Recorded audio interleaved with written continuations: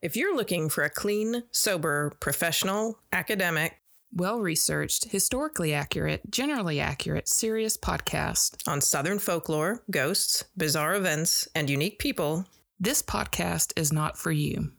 However, if you've decided you can live with that, then join us for The Strange South. The Strange South.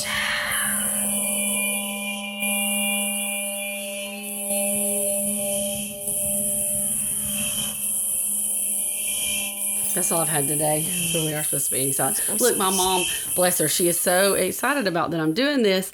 And she stopped to eat on the way home. She was telling me about watching. She said, I bet you're watching the Auburn game. I said, no, we're podcasting.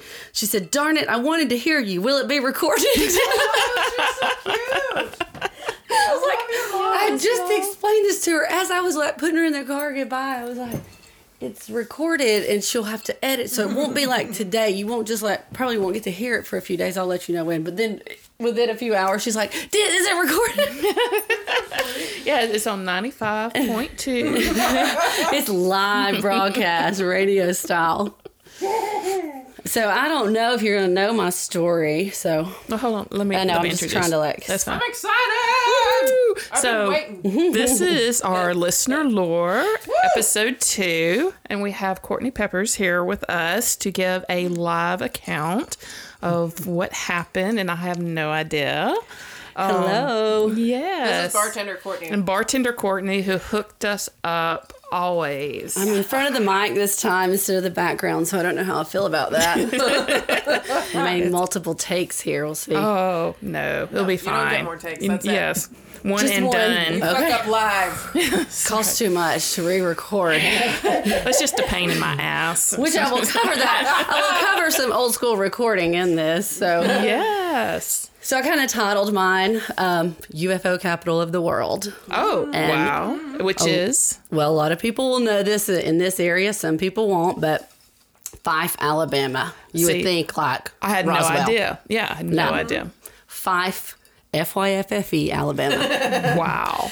Fyffe, Alabama is where I grew up. It's in DeKalb County, which is in the very northeast corner of the state. It's near Rome, Georgia, and Chattanooga, Tennessee. Okay. And it's on an area called Sand Mountain. It's part of the Appalachian Mountain chain. So we're kind of higher elevation, and it's like farmlands, chicken houses, hog houses, but it has a lot of state parks and waterfalls, and it's really, really pretty. Beautiful, right. But it's really boring, okay? I mean, it is smaller than a small town. There's really nothing to do in Fyffe. And when the story is set in 1989, and so I looked up the population. It was about 1,200 residents. Okay. So that's where I grew up.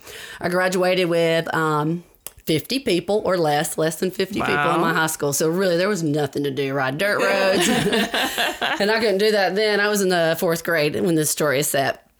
When I was in the 4th grade, Fyffe became part of the national and international spotlight, international even, because there were UFO sightings, several within a few days in our town. And what I remember most is how so many people came in our tiny town. I mean, 1,000 people basically. Yeah. Oh, wow. I know. So we had 4,000 visit. I have a reference for that, but 4,000 over a few days. Almost four times our- Oh, my God. So to me, when I think about this story, it was just such an exciting time. So I really only have my 4th grade memories of this. So I was like, I probably should go back and get a few facts, because what I remember at 10 is probably not all of the truth. As truthful as we can be about UFO sightings, I suppose. But so I got some basic facts in order. And according to a Weekly Post newspaper, which is a local county newspaper, and reporter Susan Stockman, Donna Saylor was the first to report to police a UFO sighting. And she said she had watched a strange blue light hover near her home for over 10 minutes. Huh. So the call went into Fyffe City Hall, and Fred Works, Fyffe Assistant Police Chief. I know a lot of the people in this story, by the way. Like, people are married to people, you can imagine. So he was kind of an in-law for our family. And he took the call. He was assistant chief, and Junior Garmany, the chief, was out. But when he came in, he said, "Hey, chief, you want to go out to Kelly's Chapel and see what Donna Saylor has seen out here over above?" She says she's seen a UFO. So most people don't live inside Fyffe. It's very, very tiny.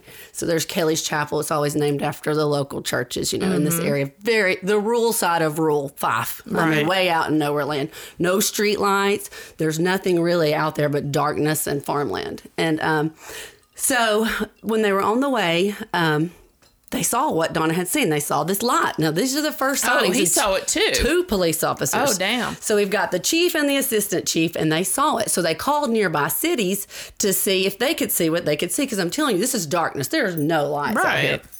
And so I think it's probably where our good friend Box Fan Chad lives. Oh. If I had my guess, and I know DeKalb County pretty well, and I know where Kelly's Chapel is, most likely they had to call the Geraldine police to see, which is the same size as Fyffe, about 1,000 other people. Right. If they had seen it, and they confirmed that they could see it too. Oh, they said, "We can see what you see," and it was headed more toward their way. So the 2 Fyffe police officers decided to go back to Fyffe because they're like, "Well, it's on its way to Geraldine. That's their problem now." This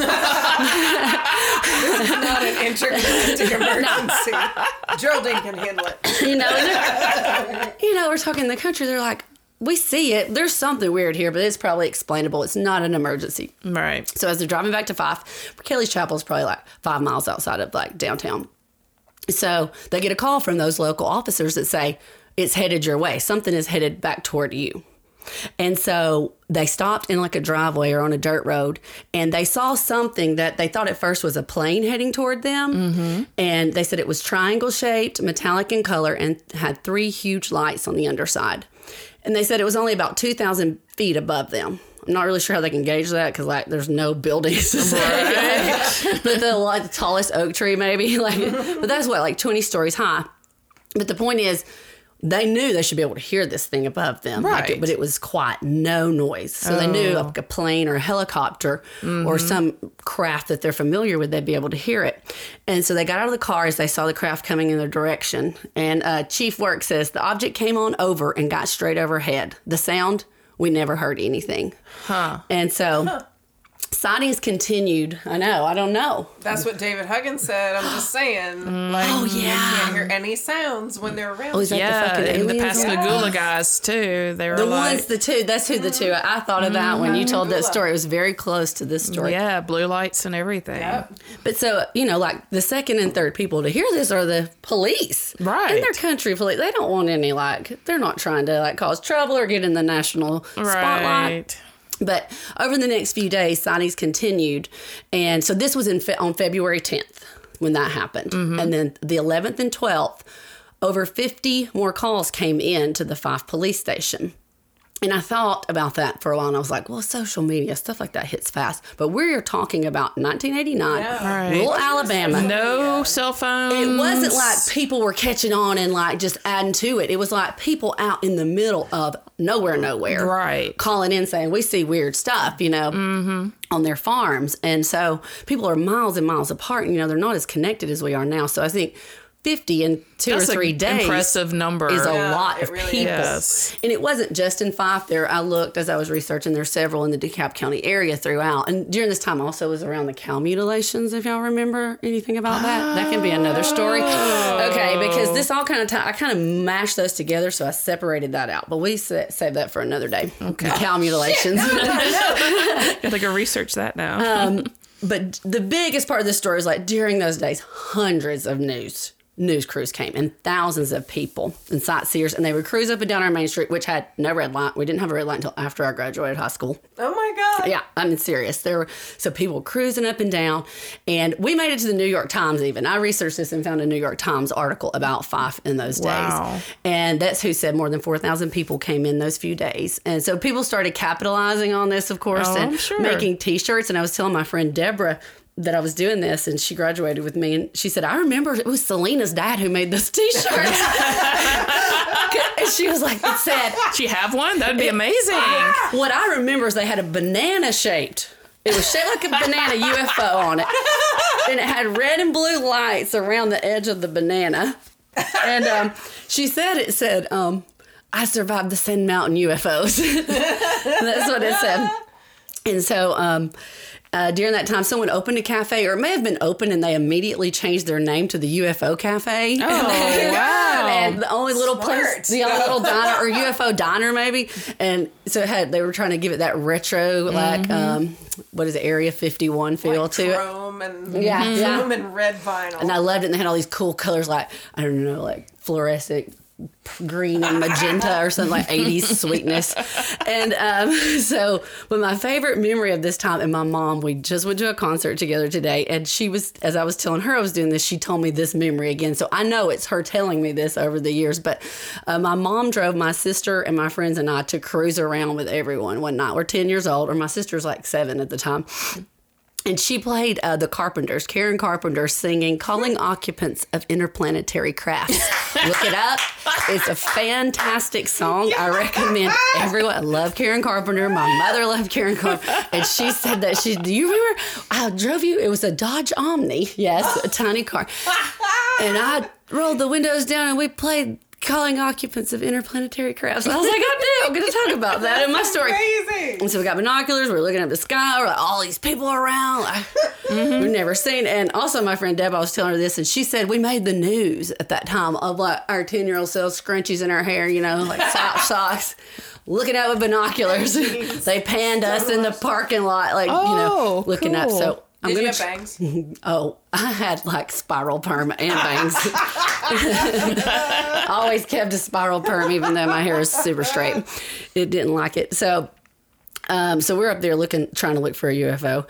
And the final thing I want to say, all this news frenzy, and these are just country people like to keep to themselves, and they're just out everywhere scouring these like Kelly's Chapel, Greens Chapel, Grove Oak area. And my friend Deidre, her dad, J.A., who was my softball coach during this time, and he was interviewed. They found him he lives in Greens Chapel, near Kelly's Chapel. And they found him somehow. And I think it was Entertainment Tonight. It was a big news magazine show. Uh-huh. You know what I mean? In the 80s, like Extra, maybe it was Extra. And he knew how ridiculous this was, but he let them interview him anyway. Mm-hmm. And he played along with them. And they asked if he had seen a UFO or an alien. And he said that he hadn't, but he knew his hound dog had. And they were like, how do you know if your hound dog saw the UFO? And he said, well, he used to talk to me all the time, but he ain't seen nothing since. I said nothing since. He said nothing since. And I kind of remember like a pan to a hound dog under a kitchen table, like, all this footage. We watched it. And my friend, I was like, for like 4 or 5 years ago, we started reconnecting on social media, and we started hanging out a few times a year since then. And we talked about this, and I was like, where is that video? And she said she has even called like producers to get it. She can't find it on YouTube. She can't find it anywhere. And I was like, I can't believe y'all didn't record that at the time. And she goes, oh, we did. And I said, well, what about that? We could turn that digital. And she goes, well, apparently I thought a New Kids on the Block concert was more important. And so she got some NKOTB instead of her dad oh my God. telling this wonderful story on Entertainment Tonight. So that was what was more important when we were 10 Oh, that's so sad. years old. I know. I'm just like, I can't believe she's kicking herself. We're 40 now, and she's like, I can't believe I recorded over that. I'm such a dummy. And one thing else that came out of this is the UFO days in Fyffe, Alabama. And this year will be the 15th year of this. And it's like unforgettable family outing is what it means. Which is not what it should mean. No. That's false advertising. Yeah, right. Look, I'm sorry, Aunt Angela, who helped start this. But yeah. So for 15 years, they've had, it's like vendors, musicians, and food and, art and things. And the main attraction, though, is hot air balloon rides. And my mom has taken a couple of those. So you can pay to go up in a hot air balloon and go over the country in that area. And it's really pretty. Yeah. And but it's not UFOs. Those balloons could be. Like they should sell those banana shirts. Yeah, they should sell them. So they'll be again in August this year. So UFO days. Everybody go to Fyffe, UFO capital of the world. Woo! Oh my gosh, great story. Thank you for sharing that with us. Yes. I did not know that. Now I have You're to. welcome. Wow. Now we're going to have to look up mutilated cows and also the dates, because I can't remember when the dates of my Pascagoula guys were. Oh, I know. Because it seems very close. I feel like it was in the middle 70s. 73. Yeah, 'cause she had a 73, story. Pascagoula was Right. 73, and this was 89. Yes. Thank you so much, Courtney. You're welcome. Thanks. This is how long can I make that silence last? What are we listening is All right, maybe we should start again. Yes. Okay. Are we ready? for? I mean, it's everybody else has been ready but me up until now. This is the second half of our listener lore. So this one comes to us from our friend Lauren from here. Yes. Hey, Lauren. Hi, Lauren. All right. I'm just going to read what she emailed to us. Yes. So good. Word for word, I am not responsible. I need to preface the story by telling you that my parents have never even told my brother or sister about this story. They don't believe in the paranormal. The only ghost they believe in is the Holy Ghost. If you met them, you'd immediately be intimidated by my father's resting bitch face. The value that they place on other people's opinions of them is to the point of troubling. And for that reason, I would like to leave out my last name. As we have done. Yes. Understand. Shortly after my parents were married in the summer of 1980, they went to visit my grandparents at their old farm. 1980. They went to visit my grandparents at their old farm in Chestertown, Maryland. The family had always said that there was something a little off about the house. People would see and hear things, but never anything substantial. In the most Cold War American way possible, my grandparents blamed the Russians. But we'll get to that. After falling asleep during the first night of their visit, my mother had a nightmare. She described a woman with long, dark hair and a flowing white gown chasing her with a knife around her neighborhood. Though the woman never actually reached her, my mother woke with such a fright that it startled my father awake as well. As their eyes adjusted to the dark, they saw something that they would never forget. The dark-haired woman in the long white gown floating at the bottom of the bed. Shit. She said nothing. She did nothing. And after a long moment, she vanished. My parents, being practical people, sat and talked about what they saw instead of freaking the fuck out and screaming their heads off. As it turned out, my father had the same dream about the woman chasing them. Oh, I don't remember that. I've asked my parents to retell this story to me many times over the years, and it has never once changed. They aren't the type of people to feed you bullshit or tell you a lie, and they especially wouldn't tell me this story if it wasn't true. They honestly don't have the imagination for that. Though after asking them to retell this story for me so I could finally write it down, they both added a detail that I never knew before. The farmhouse had been the scene of murder carried out by the Russians, and they believed that she was the ghost of one of those murdered. Let me rewind the clock a bit for you. In 1972, the Soviet Union acquired a 45-acre parcel of land in the sleepy river town of Centerville, Maryland, the next town over from Chesterton.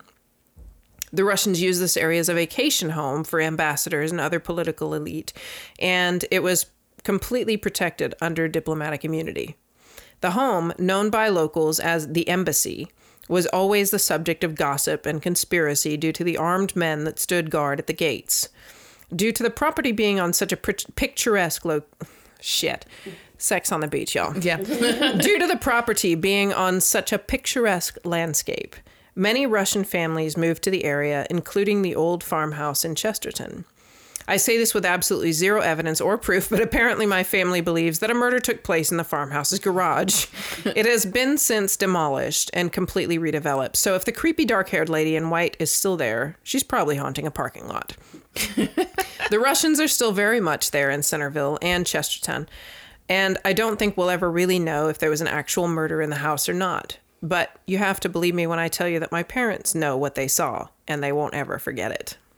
Wow. Good one. So if they don't believe in the paranormal, this is my question, is how do they explain what they saw?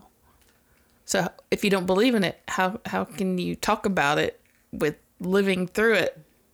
You'll have to ask her. I don't know. I mean, how do you rationalize that?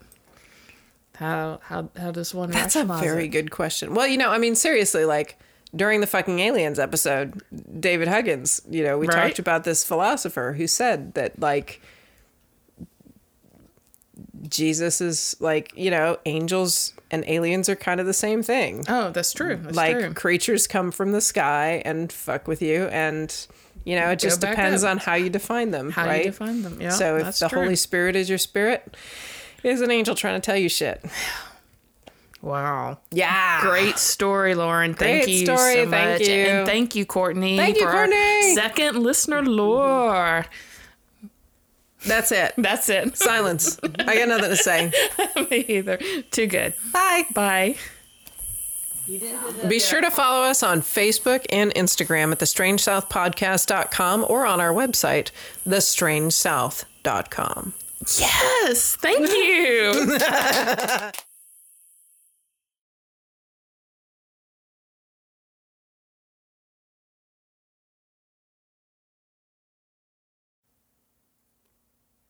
How long can I make that silence last? What are we listening for? All right,